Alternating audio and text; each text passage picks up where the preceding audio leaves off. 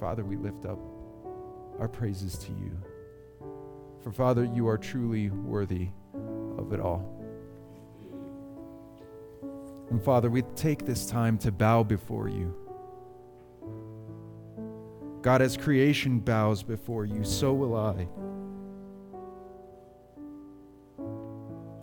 And so, Father, we pray that you would accept this offering of praise, Lord. God, as we commit this time to you,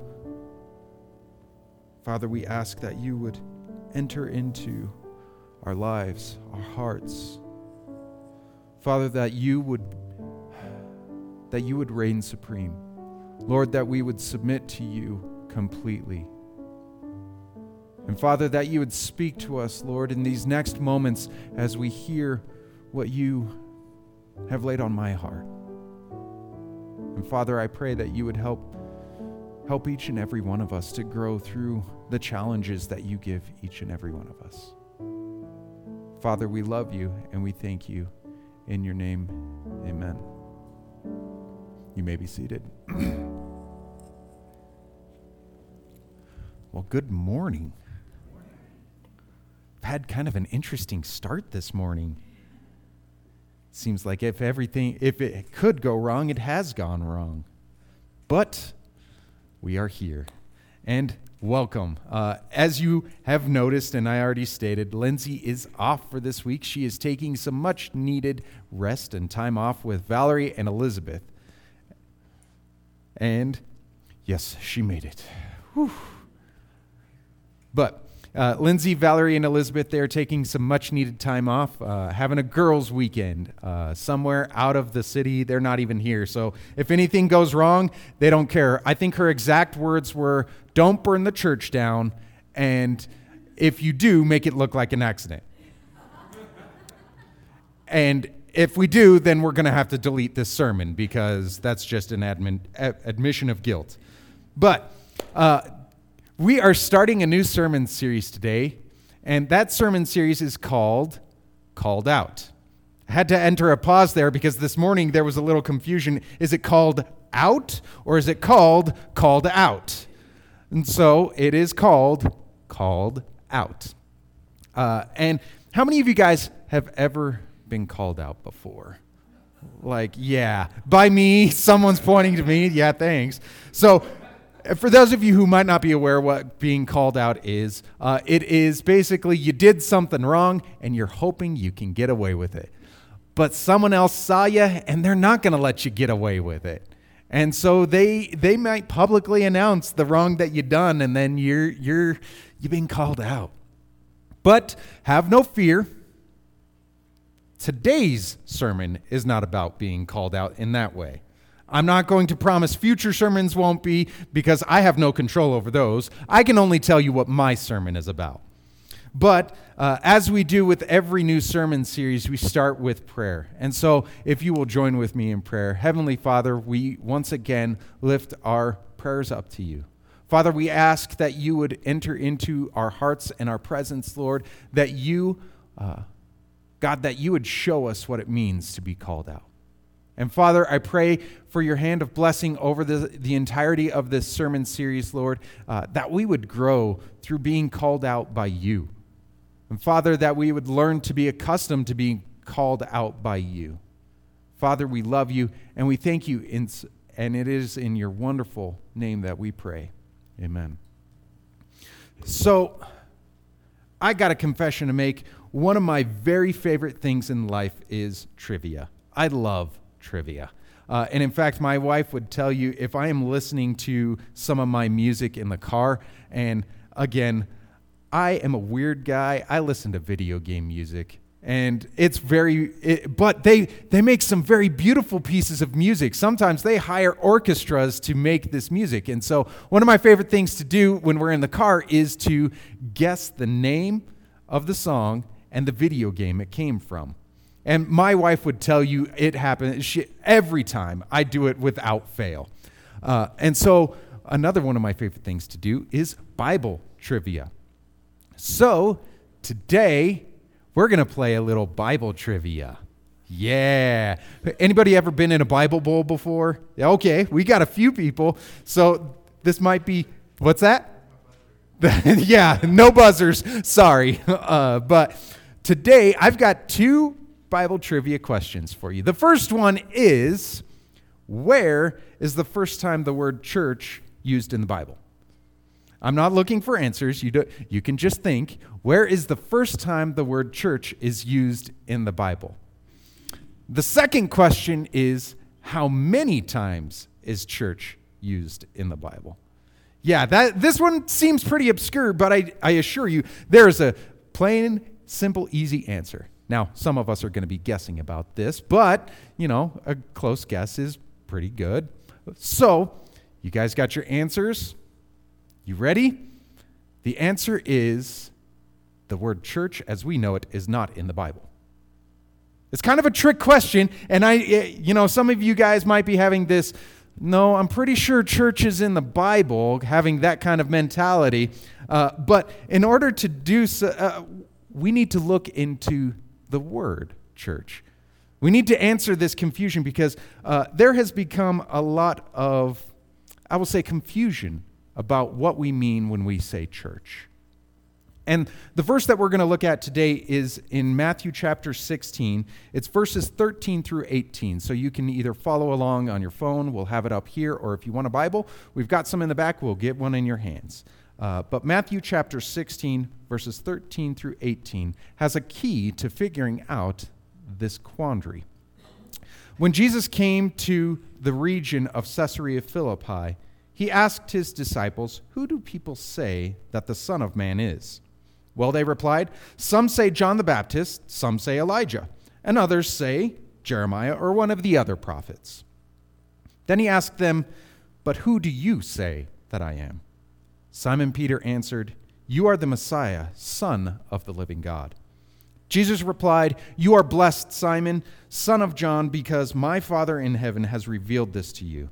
You did not learn this from any human being. Now I say to you that you are Peter, which means rock.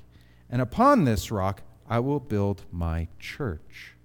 And all the powers of hell will not conquer it." And so, real quick, before we get into what Jesus means here when he says church, there are a few things that we need to lay a foundation for about what a church is or what a church requires. And so the first thing that we see that a church requires is that Christ needs to be at the foundation of the church. If Christ is not at the foundation of a church, then it's not a church at all, it's a cult. The second thing we see here is that when Christ is at the foundation, hell cannot conquer it. When Christ is at the focal point of our church, hell has no power. Now, does that mean we're not going to endure hard times? We will endure some hard times, but hell will not overcome. And the last thing that we see is that we are the church. We are the church, the people. Our collective gathering is the church. Now to get to this idea, what does Jesus mean by the church? So the word that Jesus uses here, the Greek word that it is written in is ekklesia. And what that means is called out ones. It's to be called out from your home into a gathering place. And so what Jesus is saying here is he's not going to build his building on Simon Peter, but he's going to build his called out ones on the foundation that Peter has just laid out, that Jesus is the Son of God. Now, we need to look into, in order to fully understand church, we need to look into the etymology or the history of a word. I love history, and so I'm sorry if this is going to be boring you, but this fascinates me. So I'm going to do everything I can to try and make it fascinating to you. I'm not going to dance, though. No dancing. But, so as I said, the word that Jesus uses here is ekklesia, and this is actually the first word that the early Christian believers became known as. They were called the ecclesia.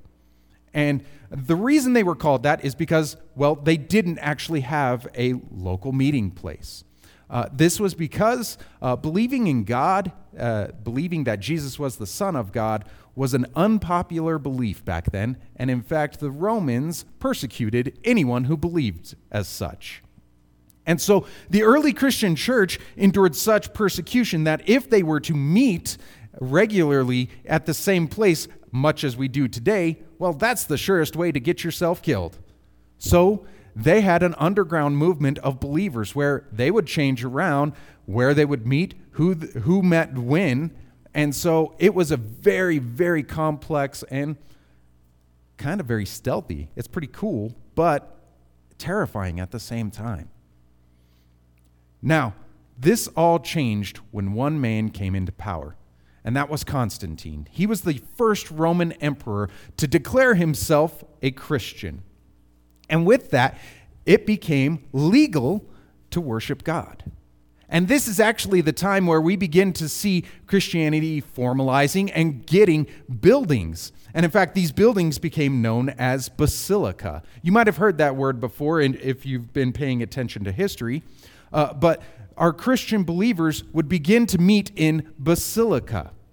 And over time, over years, decades, centuries, as these basilica became more prevalent and expanding into neighboring territories, they made their way to a place called Germany. It wasn't called Germany at the time, but at that point, thanks to a bunch of German theologues, they coined the word Kirche, which is the German word for church. I probably butchered that. I'm sorry. You're fine. But that is the German word for church. And they, because of this prevalence of the word, our common word today, church, is based off of Kirche. Now, it's important to note that there is a huge difference between Kirche and ecclesia. And in fact, it's important to note that Jesus does not use the word, he doesn't even use the word basilica, which was a word available during that time. Instead, he calls them the ecclesia, because we as Christians have been called out.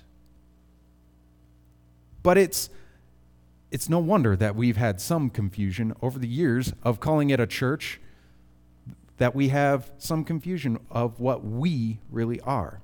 And so today we need to dispel and we need to look into what is the church. And the first thing that we have to acknowledge is that the church is the body of Christ.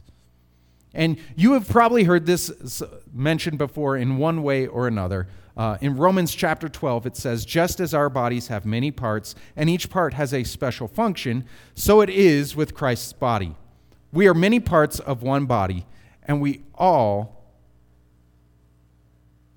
Well, I lost my spot. We are many parts of one body, and we all belong to each other. In His grace, God has given us different gifts for doing certain things well. So if God has given you the ability to prophesy, speak out with as much faith as God has given you. If your gift is serving others, serve them well. If you're a teacher, teach well. If your gift is to encourage others, be encouraging. If it is giving, give generously. If God has given you leadership ability, take responsibility seriously. And if you have a gift for showing kindness to others, do it gladly. You see, we've recently, and you might have in the past, taken a spiritual gifts test. And each of these gifts reveal how God has uniquely blessed you to serve His kingdom. And just as we all have parts to our bodies, hands, feet, all of that, which are uniquely gifted and designed to be good at what they do, each one of us have gifts that God has blessed us with that we are uniquely designed to excel at. Now, I want to be clear. Nowhere among this scripture does it say being a congregation is a gift. You are not God's gift to the church. You are just God's gift in general. And I will also add in there, staying awake during a pastor's sermon is not a gift, okay? Some people might consider that a curse, but I'm looking at you, Dad. Just because you're back there by yourself doesn't mean God doesn't see you fall asleep. Maybe. But God and Jesus expect us to use our gifts. They expect us to use them to His fullest glory. In fact, we see it in Matthew chapter 28. It says, Jesus came and told His disciples, I have been given all authority on heaven and earth. Therefore go and make disciples of all the nations, baptizing them in the name of the Father, the Son, and the Holy Spirit. And in addition to this, He says in Acts chapter 1, but you will receive power when the Holy Spirit comes upon you. And you will be my witnesses, telling people about me everywhere, in Jerusalem, throughout Judea, in Samaria, and to the ends of the earth. You see, God has given us unique talents, our abilities, and He expects us to use it for His kingdom. You see, Jesus is very intentional, and He knows exactly what He's saying when He says ecclesia, because we are the called out ones. Being the body of Christ actually has nothing to do with a building. And the second thing that we need, and this leads us to the second thing that we need to understand about the church, and that is the church is a gathering place.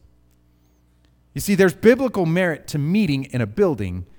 Please hear me say that. It says in Hebrews chapter 10, and since we have a great high priest who rules over God's house, let us go right into the presence of God with sincere hearts, fully trusting Him. For our guilty consciences have been sprinkled with Christ's blood to make us clean, and our bodies have been washed with pure water. Let us hold tightly without wavering to the hope we affirm, for God can be trusted to keep His promise. Let us think of ways to motivate one another to acts of love and good works. And let us not neglect our meeting together as some people do, but encourage one another, especially now that the day of His return is drawing near. You see, this scripture tells us a bunch of different things that we do when we gather together. First, we are sprinkled with His blood and we are made clean. Second, we are to draw near to God. We are to hold tightly to hope.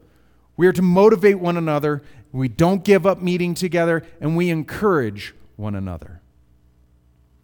Now, it's important to note, I want to stress the not neglecting to meet together, because this is a crucial thing that each one of us needs to make sure that we are doing.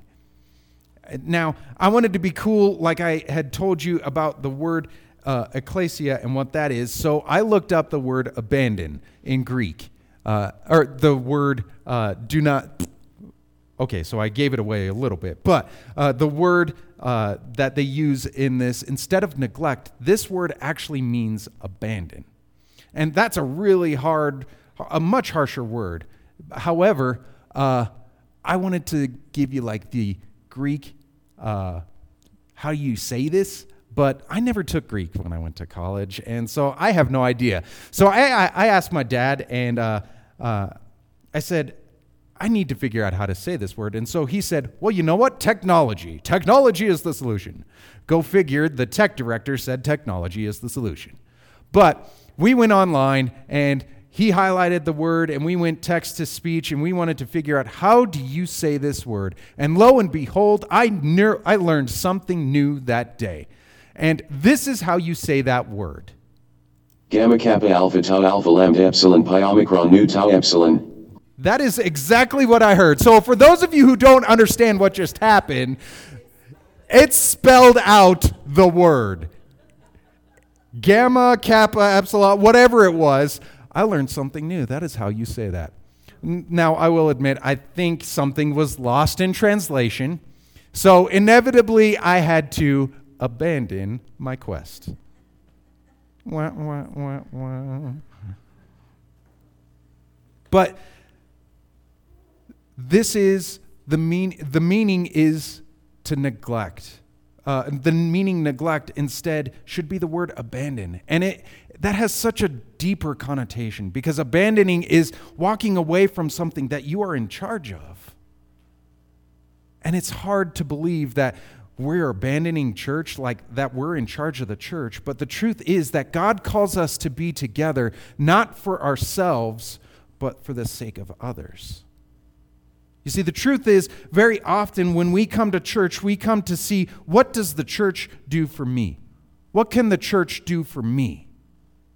But what the writer of the Hebrews is saying is, don't gather together to see what the church can do for you, but what can you do for others? We meet together so that we can encourage other believers and be encouraged by other believers. You see, there is a need for corporate fellowship. Each and every one of us has a craving for social interaction. Spend enough time on your own and you'll find that out. You see, the scripture here calls us together so that we can rest in the presence of God and be refreshed by fellow believers. This scripture reminds us that there is no room for Lone Ranger Christians.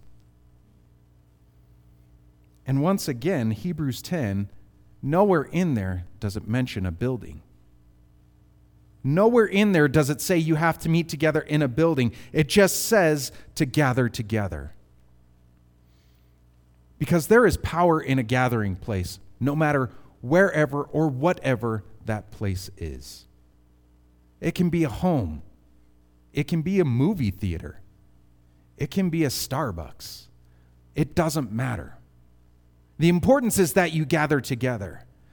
There's a growing house church movement in China, and an author by the name of Kevin DeYoung, he interviewed some of these house church leaders over in China. And they have been quoted to have said that they view themselves as an organizational mess. However, they look forward to the day where they can adopt a church building model.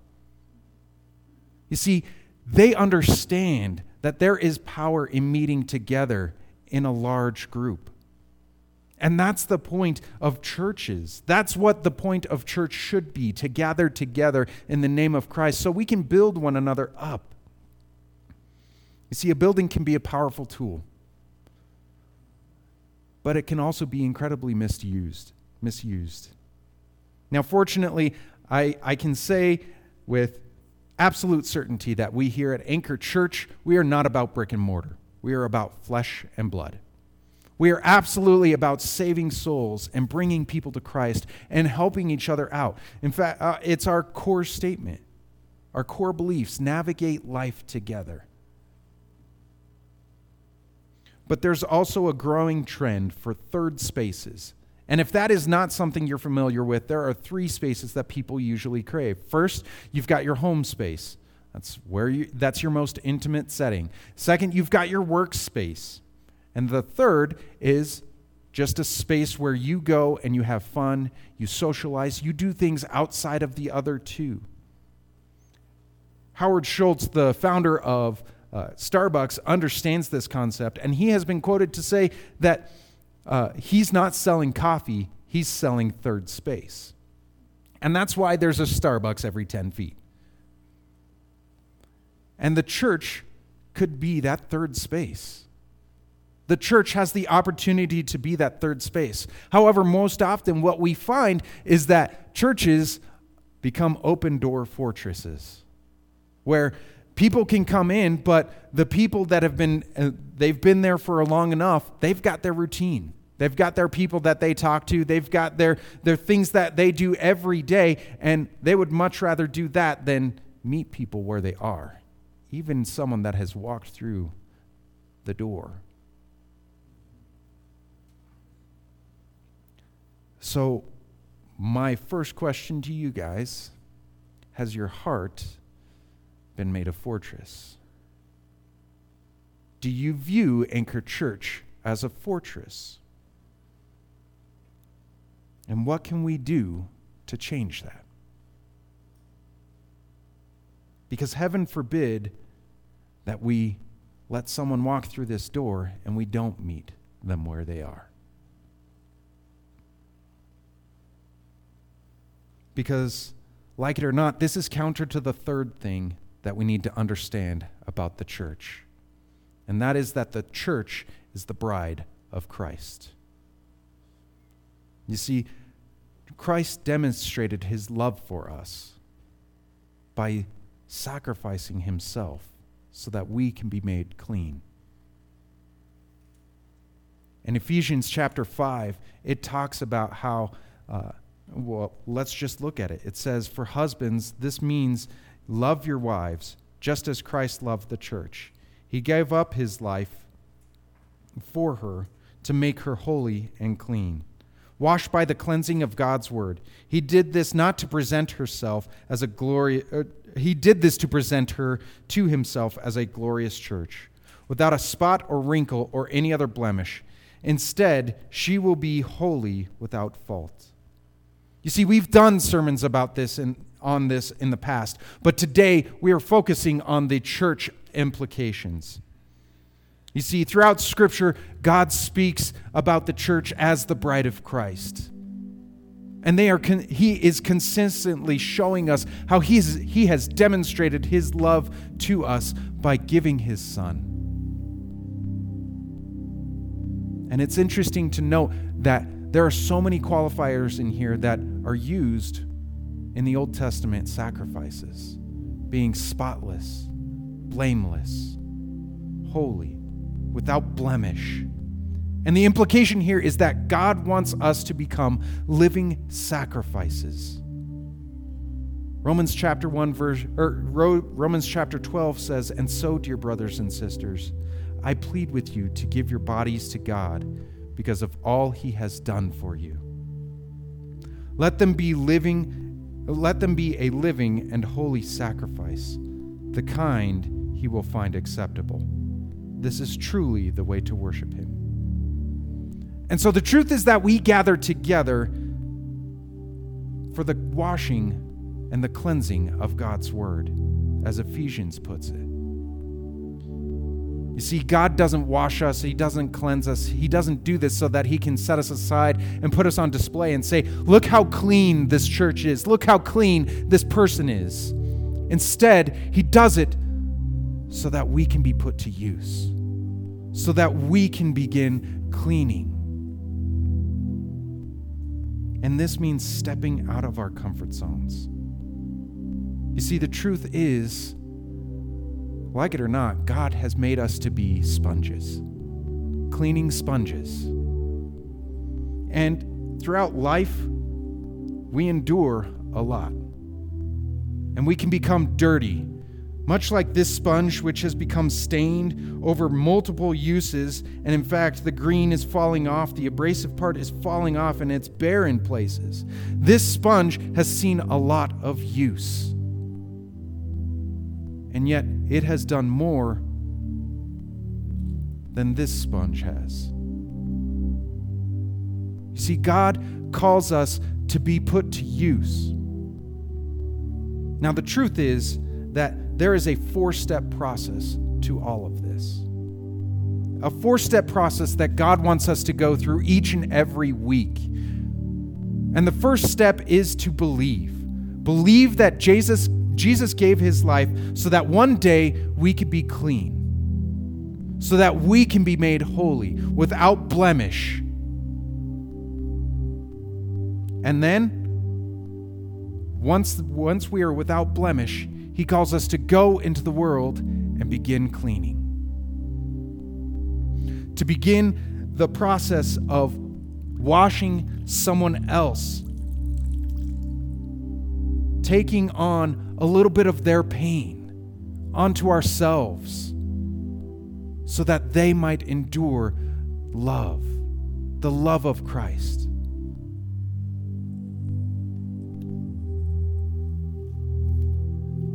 And that's step 2, to go. He calls us out. Jesus calls us out of our comfy seats, out of our Sunday routine. He calls us out to be among his people. And then step 3, return. Gather together so we can rest in his presence and be refreshed and discipled by fellow believers, so that we can be washed again, which leads us to step 1, believe. The 4th step is to repeat. in case you missed that one. But we are called to do this step over and over again. Believe, go, return, repeat. Each time helping out others, taking upon some of their pain so that they can endure, and sharing with them the love of Christ, and then returning so that we can be washed and made clean again. Because as is the case with all sponges, they get dirty and they need to be washed as well. And the unfortunate truth is that we have become really good at step 3. And at step 1, we did step 1 at some point in the past. And we affirmed our belief a long time ago. And every once in a while, we might reaffirm. But today is the day that we repeat. Today is the day that we decide that we are going to start the process over again, that we are going to believe, that we are going to go, and we are going to return and repeat. And so maybe you've been in church for decades. Maybe you've been here your entire life. Or maybe you've only been here a few weeks, months even. Today is the day to change that. Now is your opportunity. I encourage you today, adopt a posture of prayer. And let's take this time to submit to God, to commit our lives to Christ, be it for the first time or the 50th time. It's time to believe again. And then once we have done that, go into all the nations, baptizing in the name of the Father and the Son and the Holy Spirit. And then return and repeat. So as we sing this last song again, I ask that you adopt a posture of prayer and take this moment to recommit your life to Christ and start the process over again.